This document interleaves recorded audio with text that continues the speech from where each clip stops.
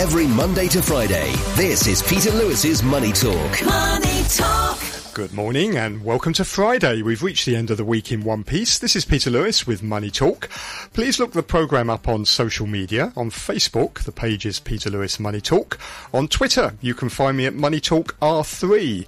And my website is peterlewismoneytalk.substack.com, where you'll also find my daily newsletter, which is full of business and finance news from around Asia. This podcast is on Spotify, Google Podcasts, and also on Apple Podcasts, where it's one of the top 10 most listened to financial podcasts here in Hong Kong. And this podcast is sponsored by Surfing Group, which is headquartered in Singapore and offers online financial services to 30 million customers across 10 countries. Here are the business headlines for the 16th of June. The European Central Bank has raised interest rates by 25 basis points and signalled that it will increase them again in July, warning that inflation is far too high. And in conjunction with raising the benchmark deposit rate to its highest level in 22 years, the ECB raised its inflation forecast and trimmed its growth prediction for the next 3 years. The People's Bank of China has announced a 10 basis point cut to its key policy rate in a move that highlights growing concern over the state of the economy. The medium-term lending facility was cut from 2.75% to 2.65%. That's the first reduction in 10 months. China's economy showed further signs of weakness in May, with officials becoming increasingly concerned by the slowdown. Retail sales rose 12.7% year-on-year, below expectations, but that figure equates to a seasonally adjusted decrease in month-on-month sales. Industrial production rose by 3.5% in May year-on-year, but this was below estimates for a rise of 4.1% and down from 5.6% growth in April. Investments suffered a broad-based decline. Investment in real estate slumped 7.2%, accelerating to the downside from a decline of 6.2% in April. And the youth unemployment rate for those of the population aged 16 to 24 climbed to a new record high of 20.8% from 20.4% in the prior month. US retail sales defied expectations for a contraction in May. Sales, which include spending on food and petrol, unexpectedly rose 0.3% month over month in May, following a 0.4% increase in April and beating forecasts of a 0.1% decline. But new applications for US unemployment aid, which is a proxy for layoffs, remained at their highest level since November 2021 last week, coming in higher than economists had expected. On today's programme, I'm joined by Francis Lun, the CEO of GEO Securities, and Tim Huxley, Chairman of Mandarin Shipping. With a view from Australia is Toby Lawson, CEO of Staten Partners. Peter Lewis's Money Talk.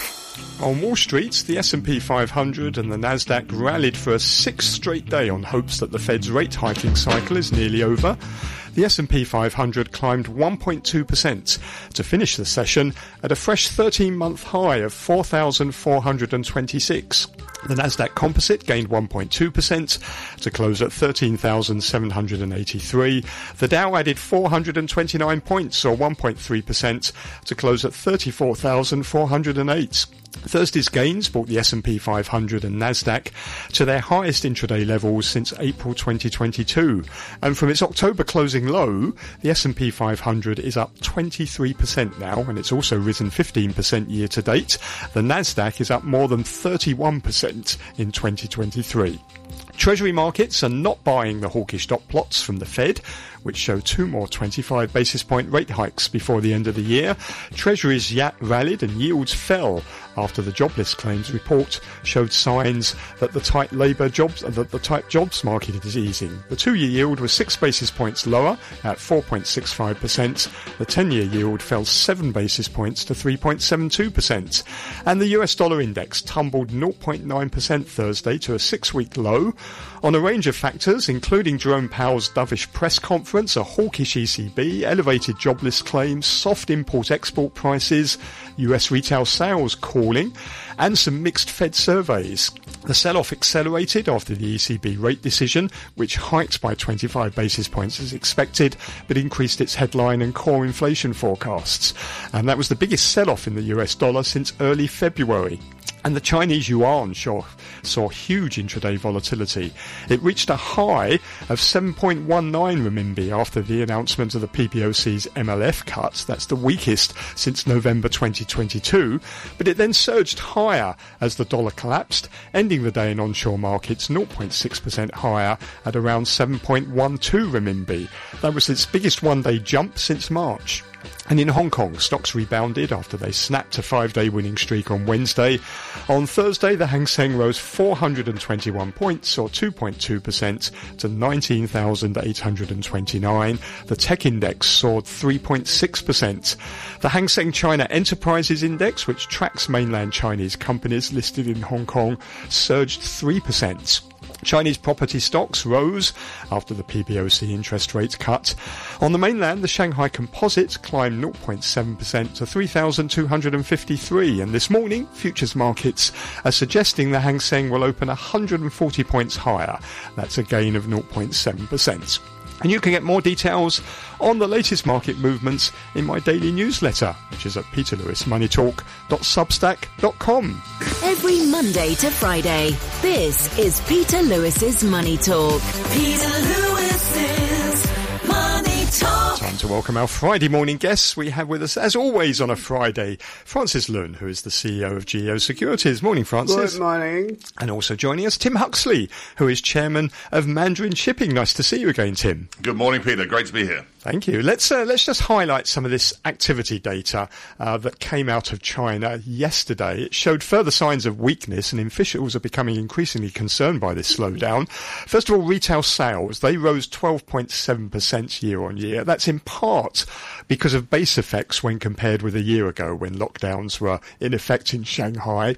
But the figure equates to a seasonally adjusted decrease in month-on-month sales and shows that the reopening momentum is fading.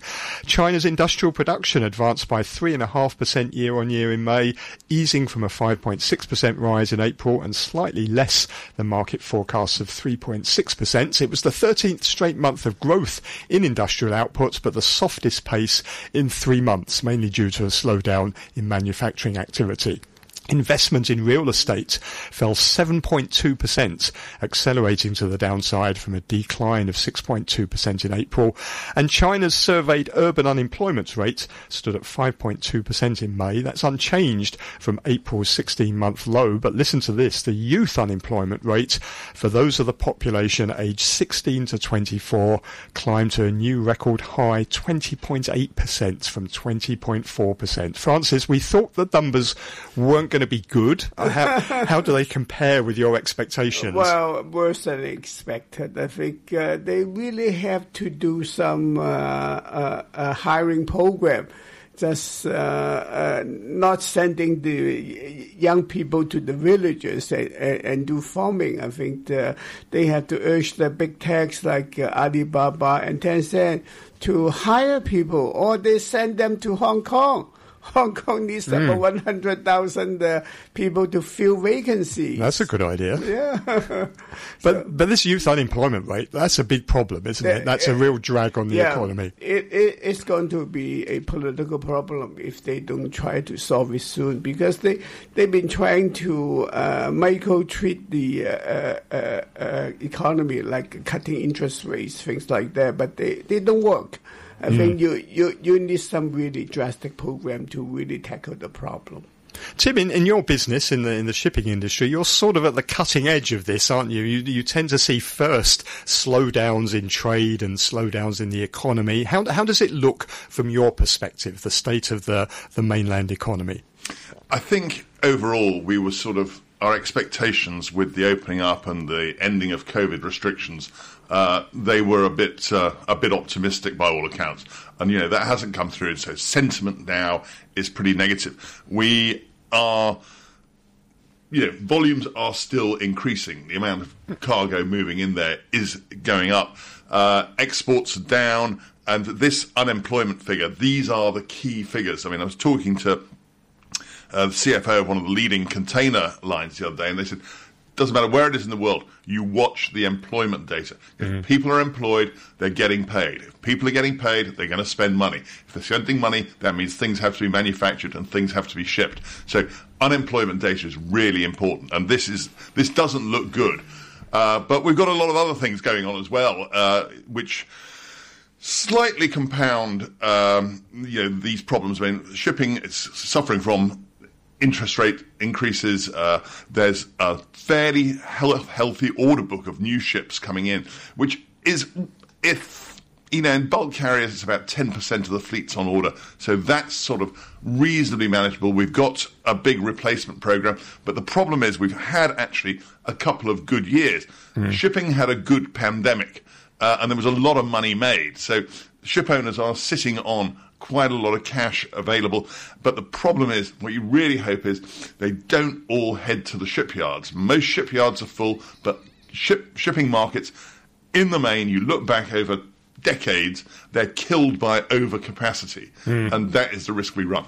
And you're seeing and feeling this slowdown in exports from the mainland. We're seeing it in the figures now, aren't we? That exports declined sort of sharply. Is that being reflected in your business? I mean, container rates are down, and also it's imports into China. That's really significant, because that's really the bellwether. That what leads. If you're bringing in more iron ore and coal, then you're going to be making more stuff. So then you can see that point. And then you export more afterwards. Absolutely. Yeah. So the slowdown in construction, that has a huge impact on iron ore and coal imports, and that affects the big bulk carriers in particular.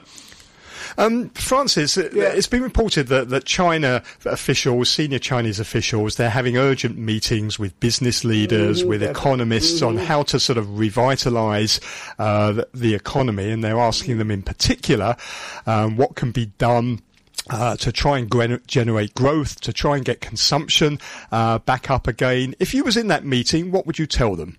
Well, create some jobs program for the young people, especially the fresh graduates. There are maybe 2 million of them unemployed right now. Just create jobs, and government subsidize half the salary. That's what some governments do anyway. I think they need to do something like this instead of just relying on the economy to right itself in the long run. That is not going to work, because the political risk is much too high. But I don't know whether they will do it.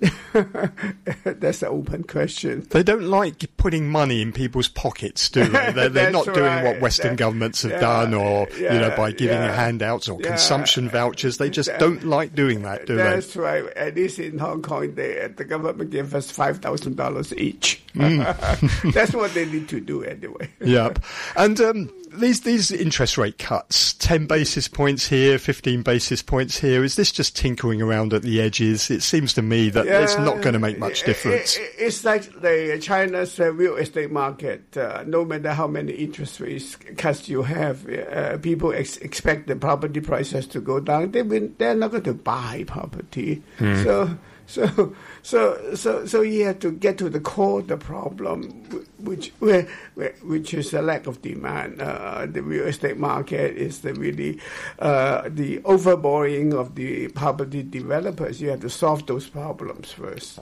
Tim, if you was in this meeting and you was asked your ideas to stimulate the economy, restore confidence in the private sector, revive the real estate industry, what would you tell these government officials?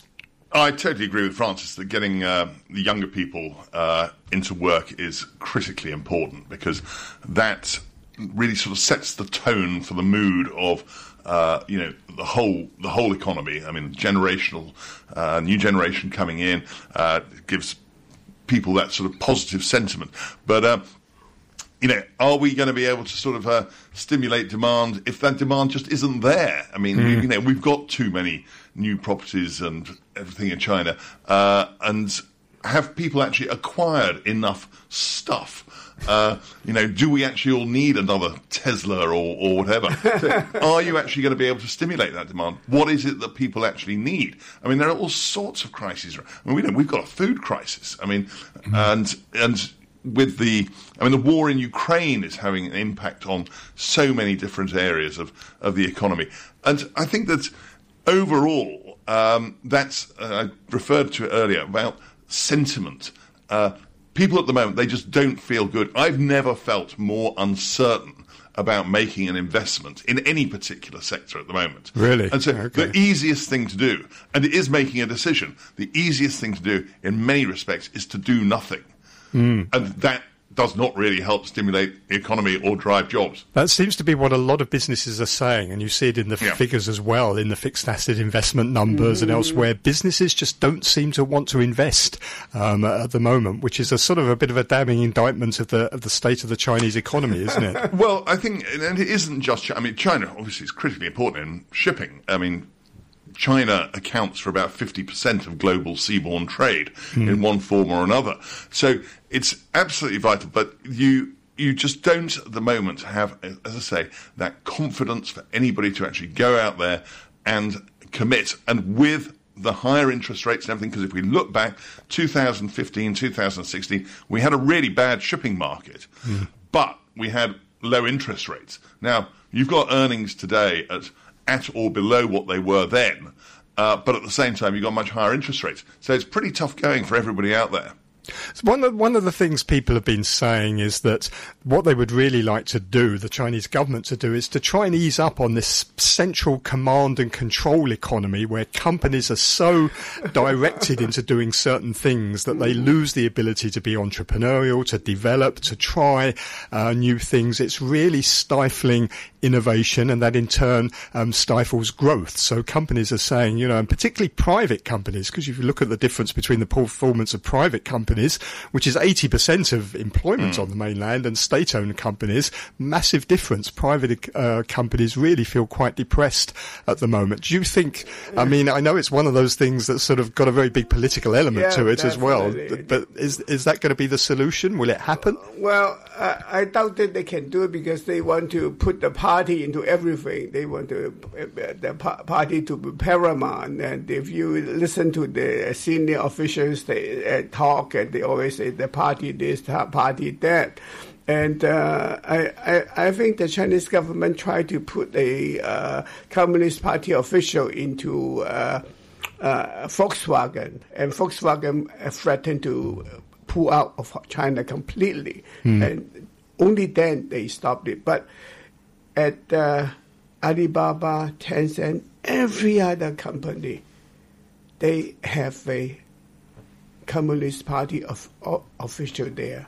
So that stops the company really thinking about the decisions we take rather than being in the best interests of shareholders or of the company. They're more in the interests of, the political requirements from Beijing. Yeah, so definitely. They want to appease the central government more than anything else because they don't want to do anything that the central government does not like and getting fined. And that's what happened to Alibaba. So this regulatory sort of crackdown this is really overkill. What do you think, Tim? Well, Francis, what you're saying, just let it run like Hong Kong.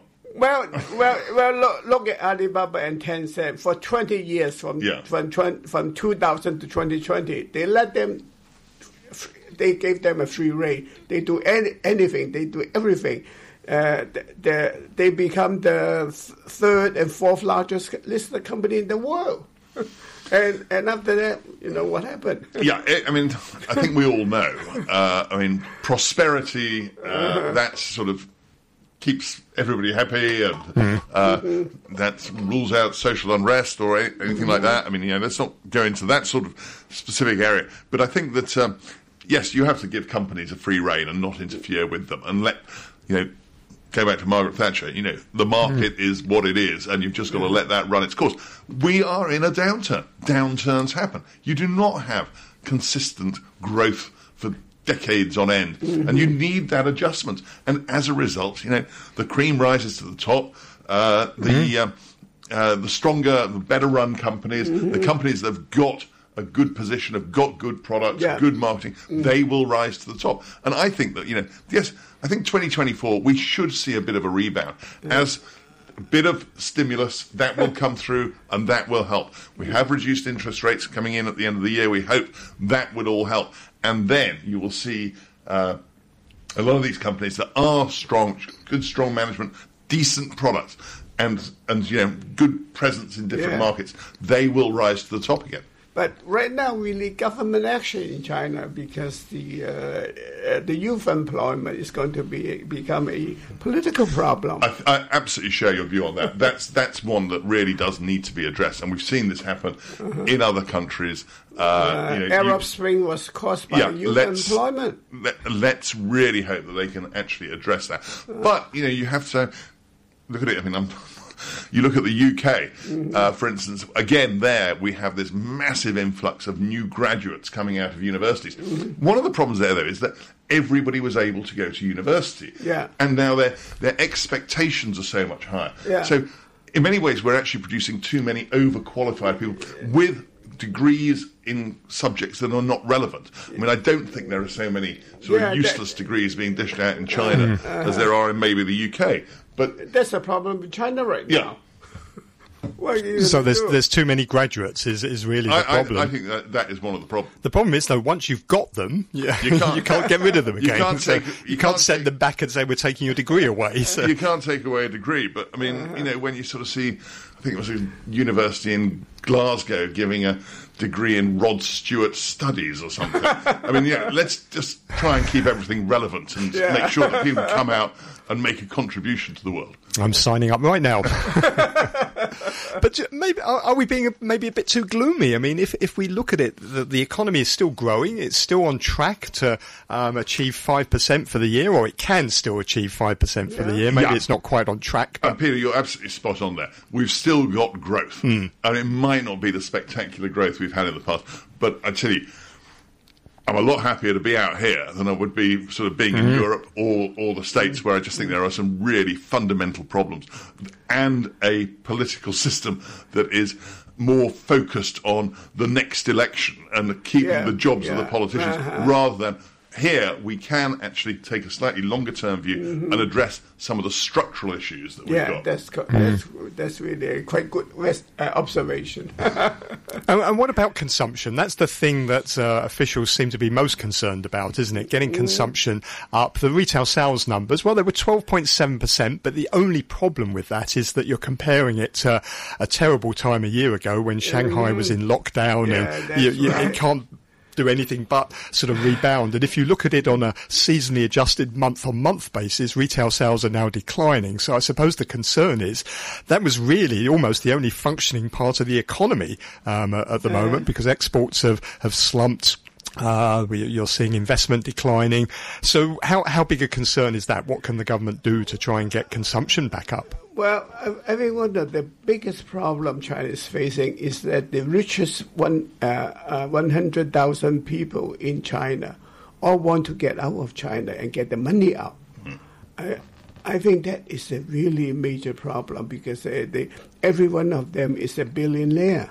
And if you take the money out of the economy, you're losing a lot of consumption. I think what the government better do is try to soothe the anxiety of these rich billionaires rather than the ordinary people. Really? So you think that should, but it's not politically. That's very difficult to do, isn't it? Yeah, it's not very difficult. It's a very touchy subject. I don't know how you can placate these billionaires. Well, I saw that survey. It showed that that China's got the most number of millionaires leaving now the country. Definitely. Whereas a country like India, although it does have people leaving, it creates far more millionaires than those that actually go. So, but then India's coming back from a slightly lower base. I mean, China sort of shot ahead in its economic development, and so I mean, I'm a great believer in the Indian economy, and I'm sure that will continue to produce plenty of billionaires. But I think, I agree with Francis, you've got to keep your key people who are the entrepreneurs who have actually built these companies like Tencent and Alibaba and all of these others. But at the same time, you've got to balance it with making sure that you are lifting other people the poorer out people. of poverty and getting sort of the graduates into employment, because I mean that's your future. Yeah, and that's right. that's also where you can have the real tensions. Remember, and there's a lot more of them as well. Yeah, actually, Tencent and Alibaba actually last year pledged 100 billion yuan to invest in social programs. I think they can use the money now just to create jobs for the youth, let them do whatever, they clean the streets or whatever, give them some pay.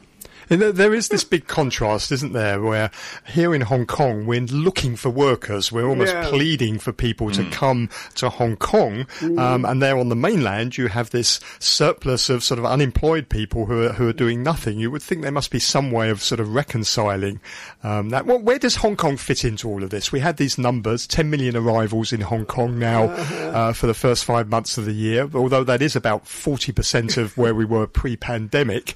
Mainland people made up about 80% of those coming to Hong Kong. Where do you think Hong Kong fits into all of this between global growth slowing and the mainland slowing? I'm pretty upbeat, actually, having seen a lot of things going on in Hong Kong and having had a lot of people beginning to come through Hong Kong again from overseas. Yes, the majority of our visitors are coming from the mainland, but if you get the sort of long-haul visitors, which is still very much reduced, and you look at some of the traditional busy business hotels, they're still running at very low capacity. But people are coming here. People are wanting to engage with people. People are talking. I was talking to somebody on Monday, and they were saying, I think we should actually relocate our office to Hong Kong. And you're thinking, well, we haven't had that for 3 years. So there is still a really positive vibe about this is the great place to do business, and especially if you want to do business in China. Let's not get too depressed, guys. We really, the numbers don't look good, but the bottom line is China and this part of the world is still going to drive growth. I was being a 28-year-old sitting in gloomy Europe or whatever, the opportunity to come out here, you'd grab it with open arms, and I would say that to anybody now. And even today, you would still do that. Today, definitely. I mean, things have changed. I mean, you do actually need a better skill set you did than when I came out here. Bit of language skills for sure. No, this is still where I believe that there is a huge opportunity. Will different industries? Yes, sure. And you've seen it's coming back with people who moved to Singapore are now saying we might relocate back to Hong Kong, and that's. I didn't expect. I thought we'd lost that for good. But now there are a lot of people actually saying, costs in Singapore. I mean, Hong Kong is still just, in my view, it is still the best city in the world to live in. What do you think, Francis, for Hong Kong? That's really nice to hear, because we lost so many people to Singapore already. Yeah. So we'd love to welcome them back.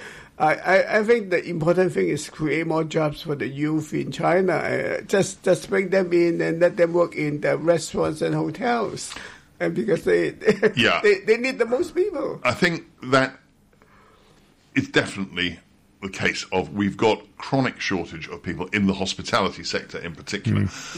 But importing people from mainland China, there are a lot of hiccups there. I mean, it is incredibly difficult and expensive to resettle in a new city. Even if you're just transferring within the Greater Bay Area, it's still a big upheaval. Yeah. And we've seen that, and it is difficult to integrate into a new city, and especially if you're in one of these jobs. I mean, it's a job, but it's not a particularly well-paid job. Yeah, so I think imported labour from the mainland.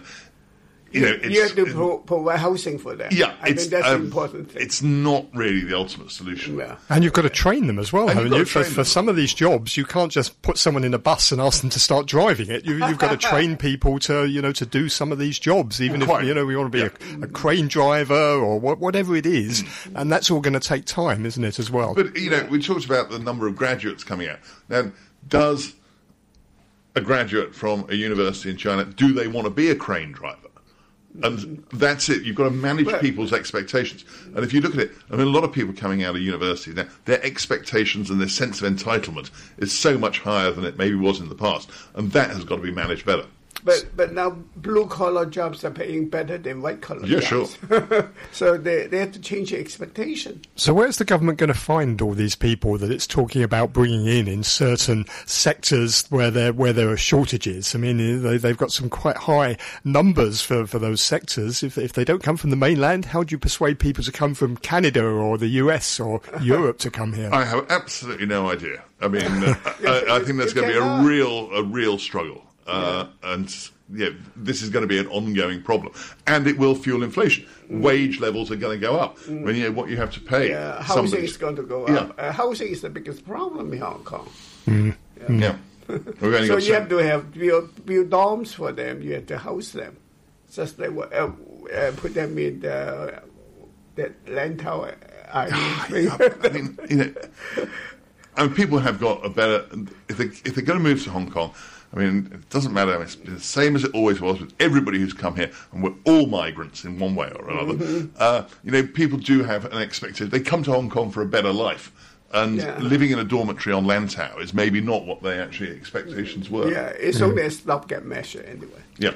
Well, look, I didn't want to be too gloomy today because I knew the data was going to be bad, but I found some good piece of data for Hong Kong to ask you about. The Hong Kong Trade Development Council Export Index, it's risen to a 2-year high. Wow. It's 47.8 in the second quarter. That's an 8.8% rise. It's the second quarter now of improving business sentiment among Hong Kong exporters. 5 of the 6 sub-indices also improved there as well. Sentiment towards Asian, Japan and mainland China also improved. There was one little cloud, and that is that concerns over economic risks are rising. The majority of respondents, about 2/3 of them, recognise the risk of an economic slowdown or a recession in their overseas markets as the biggest challenge to their export performance over the next 3 months. But nevertheless, Tim, it's good news, isn't it? I mean, this is a forward-looking sort of indicator. Yeah. It is. I mean, although you ask people, what are you exporting from Hong Kong? And we don't make a lot of stuff here.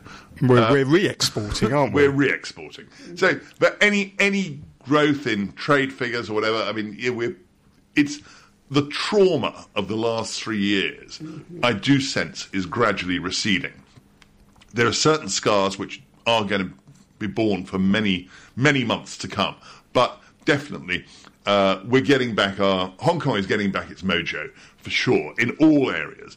And so I think that, yes, those figures there, that's at least one piece of positive news. I mean, if we can keep things moving in that direction, then I have every confidence in Hong Kong.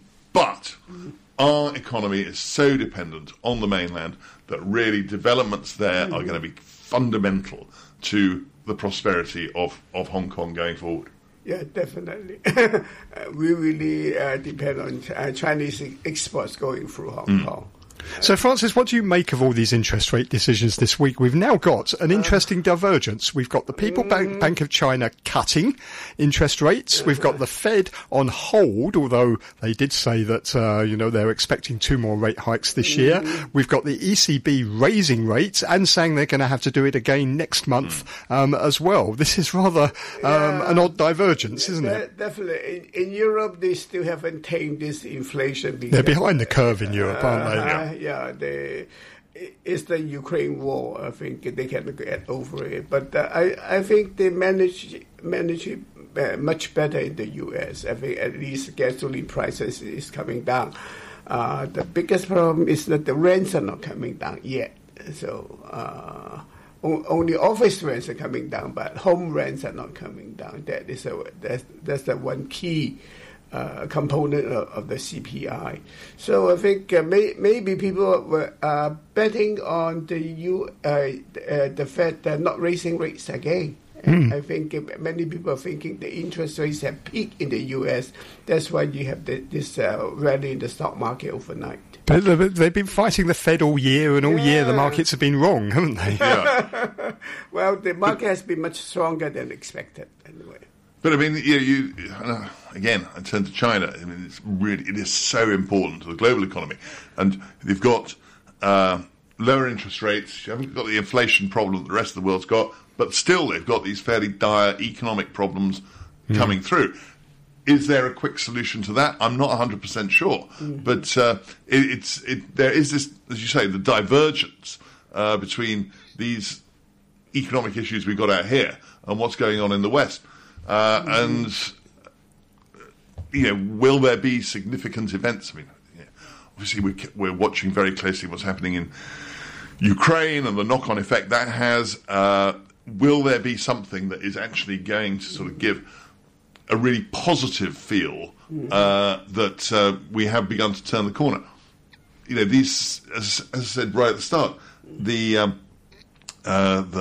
positive nature of when lockdowns, etc., eased in China, we maybe over-egged that a bit, and it hasn't turned out, the growth and the return hasn't been as strong as we expected. But I think that's because for so many years we always looked at this sort of stratospheric growth rate in China. I mean, most countries in the West, I mean, they'd be delighted to have China's growth rates. Right. And China's inflation rate. Yeah. do you think inflation is under control in the West? I mean, it's off its highs, isn't it? But it's still higher, way higher than their target. Yeah, I think it will take 2 more years to reach the 2% inflation rate in the U.S. Because you have a structural problem with the rents and things like that. So it's difficult to take. But people have also changed their approach. I mean, people now, if you look back at the good old days of recessions in the 70s, I mean, people didn't have so much debt. There was less household debt. That's the thing, isn't it? And you look at the way people's mortgage rates are going up in the West, in the UK in particular. I mean, these are crippling, and people are, wages are not, even though wages have been going up at quite a high rate, they're not matching these increases in certain household costs like accommodation, food, all of this. This is really painful for a lot of people, and they don't have the reserves, the savings, and it is so much easier still to borrow money. Okay, well, look, thank you very much. It's great to hear your thoughts this morning. Really nice discussion there. Have a great weekend. Thanks for coming in. That's Tim Huxley, who is chairman of Mandarin Shipping, and Francis Lun, who is the CEO of Geo Securities. Peter Lewis's Money Talk. I'm joined now by Toby Lawson, who is the CEO of Staten Partners down in Australia. Morning, Toby. Good morning, Peter.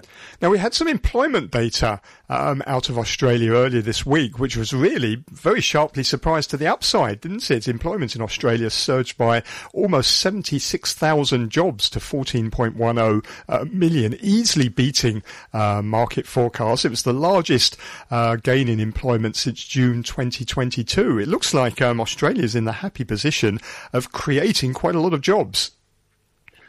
Yeah, very surprising number. We did have a bit of a softness in April, so it was a bit of a rebound, maybe. So maybe a little bit of a reflection of that.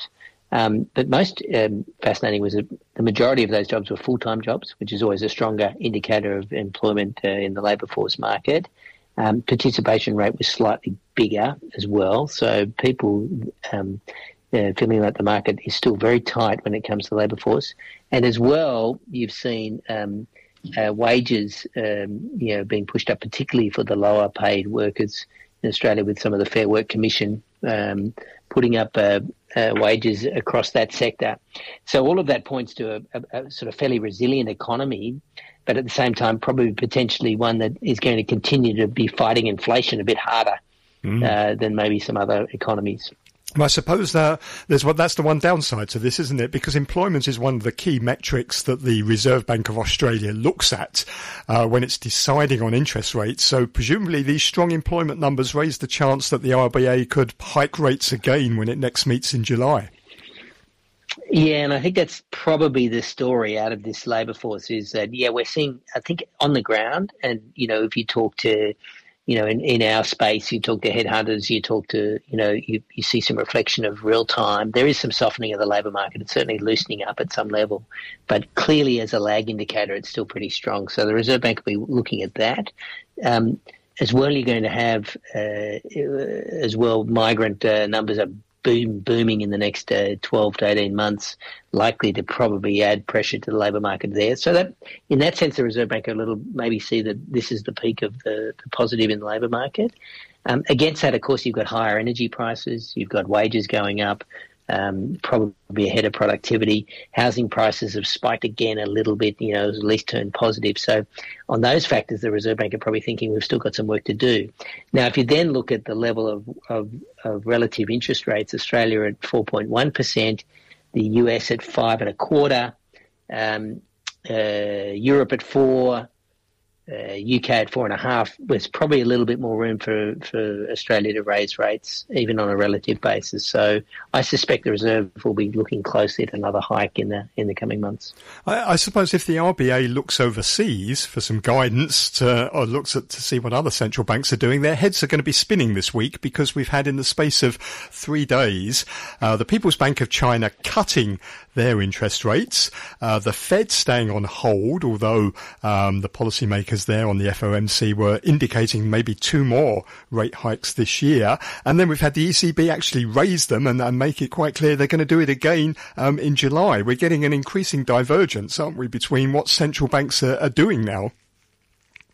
Well, I think there are a couple of things. So if you take China's case, the economy is not really kicking as they had hoped. And so I think that, they're going to try to accelerate growth and activity through the domestic side, through some policy moves. So that's probably a bit of a surprise that they haven't really bounced out of COVID as much as they expected. And I think for US and Europe, I think we're sort of heading towards the terminal rates of where, we see the peak in the cycle, maybe in terms of short-term interest rates. So in the US, they're probably ahead of the mark. So they're hitting to that pause level. I thought it was a bit of a hedge bet from the Fed. They did pause, but then sort of took it back with 2 hikes, potentially back in the later part of the year. I was just having a look at the numbers. I mean, the inflation numbers are better in the US than anywhere of the developed economies in terms of trend. They've actually come off. The PPI numbers are really quite soft this week, and against that, some of their activity numbers, like the Philly Fed and activity indicators, are showing that the economy has slowed. So they're probably in slightly better shape. So 5.25 looks about the terminal rate maybe in the US, with maybe a bit of move either way. In Europe, it's 4%.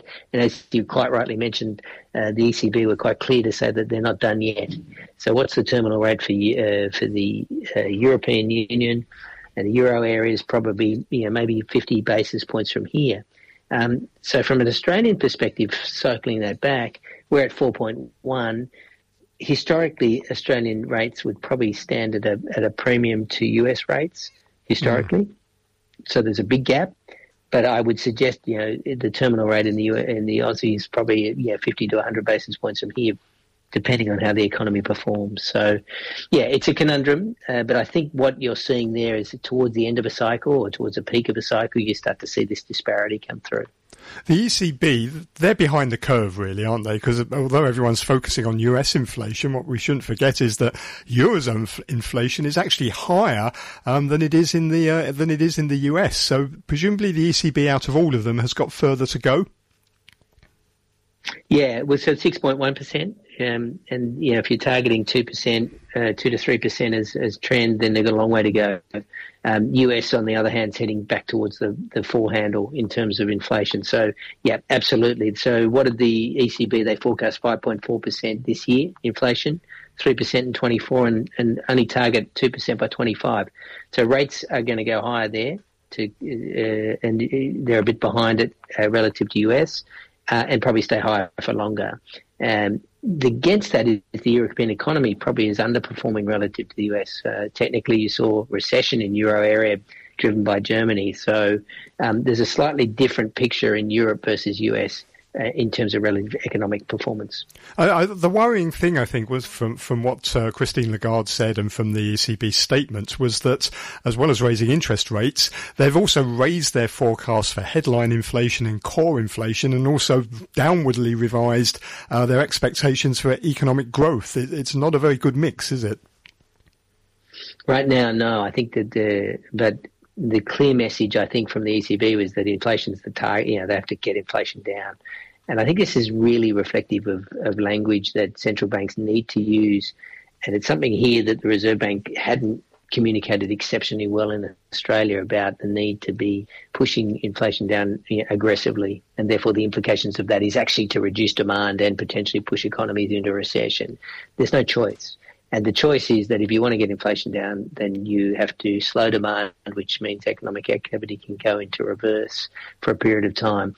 I think the communication around that's got to be clear, and I think the ECB were really quite determined not to let the US interest rate hold have any, flow-on effect into Europe.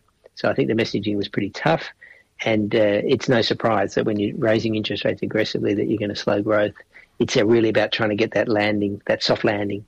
We talk about that all the time, and US seems, so I want to be presumptuous, but it's almost like it's working a little bit in the US right now. The US decision, the Fed decision, it was a bit of a hawkish hold, wasn't it? Because although they left rates unchanged, the dot plot was revised upwards. So now you've got the FOMC basically expecting 2 more rate hikes before the end of the year, 225 basis point rate hikes. Do you believe that? Because the markets are sort of are rather sceptical about it, aren't they? Well, the equity markets are running hot, right? If you look at it, 21%. I think the S&P year to date growth, Nasdaq 36%, even the Dow's up 16%. So the equity markets are probably a little ebullient in regards to that particular outcome. The data's a bit mixed. You saw Empire Manufacturing data in the US that was growing, whereas the Philly Fed index was worse than expectations. These are 2 good indicators for economic activity in the manufacturing side. Retail sales are 1.6% year on year versus an expectation of 1%, so that's relatively positive. So I think right now it's the data's a bit mixed. The employment data is still, the labour force is still fairly tight there, even though anecdotally you're seeing a lot of job degradation. So I think it's still a bit of a bet, and I think the equity markets might be a little over-optimistic as to where the Fed is trending. One thing I think you can say for sure is that the forecast of lower rates into the new year are probably unlikely. And that rates are going to stay higher for longer. Well, they've priced that out now, the markets, where, at one point at the beginning of the year, they were saying more than 100 basis points of rate cuts by the end of the year. They've priced that out, but now they seem to be saying we don't believe that there's going to be 2 more rate hikes this year. And I'm wondering what the Fed is trying to achieve with this sort of 1-month pause by saying we're on hold for a month, but it's quite possible rates are going to go up again next month and they're going to go up twice by the end of the year. What's the sort of aim of that? Well, that's about managing expectations, because one thing about inflation, as we always talk about, is it doesn't want to get entrenched into expectations. So, the fight's not over in regards to inflation, albeit a much stronger picture in the US right now.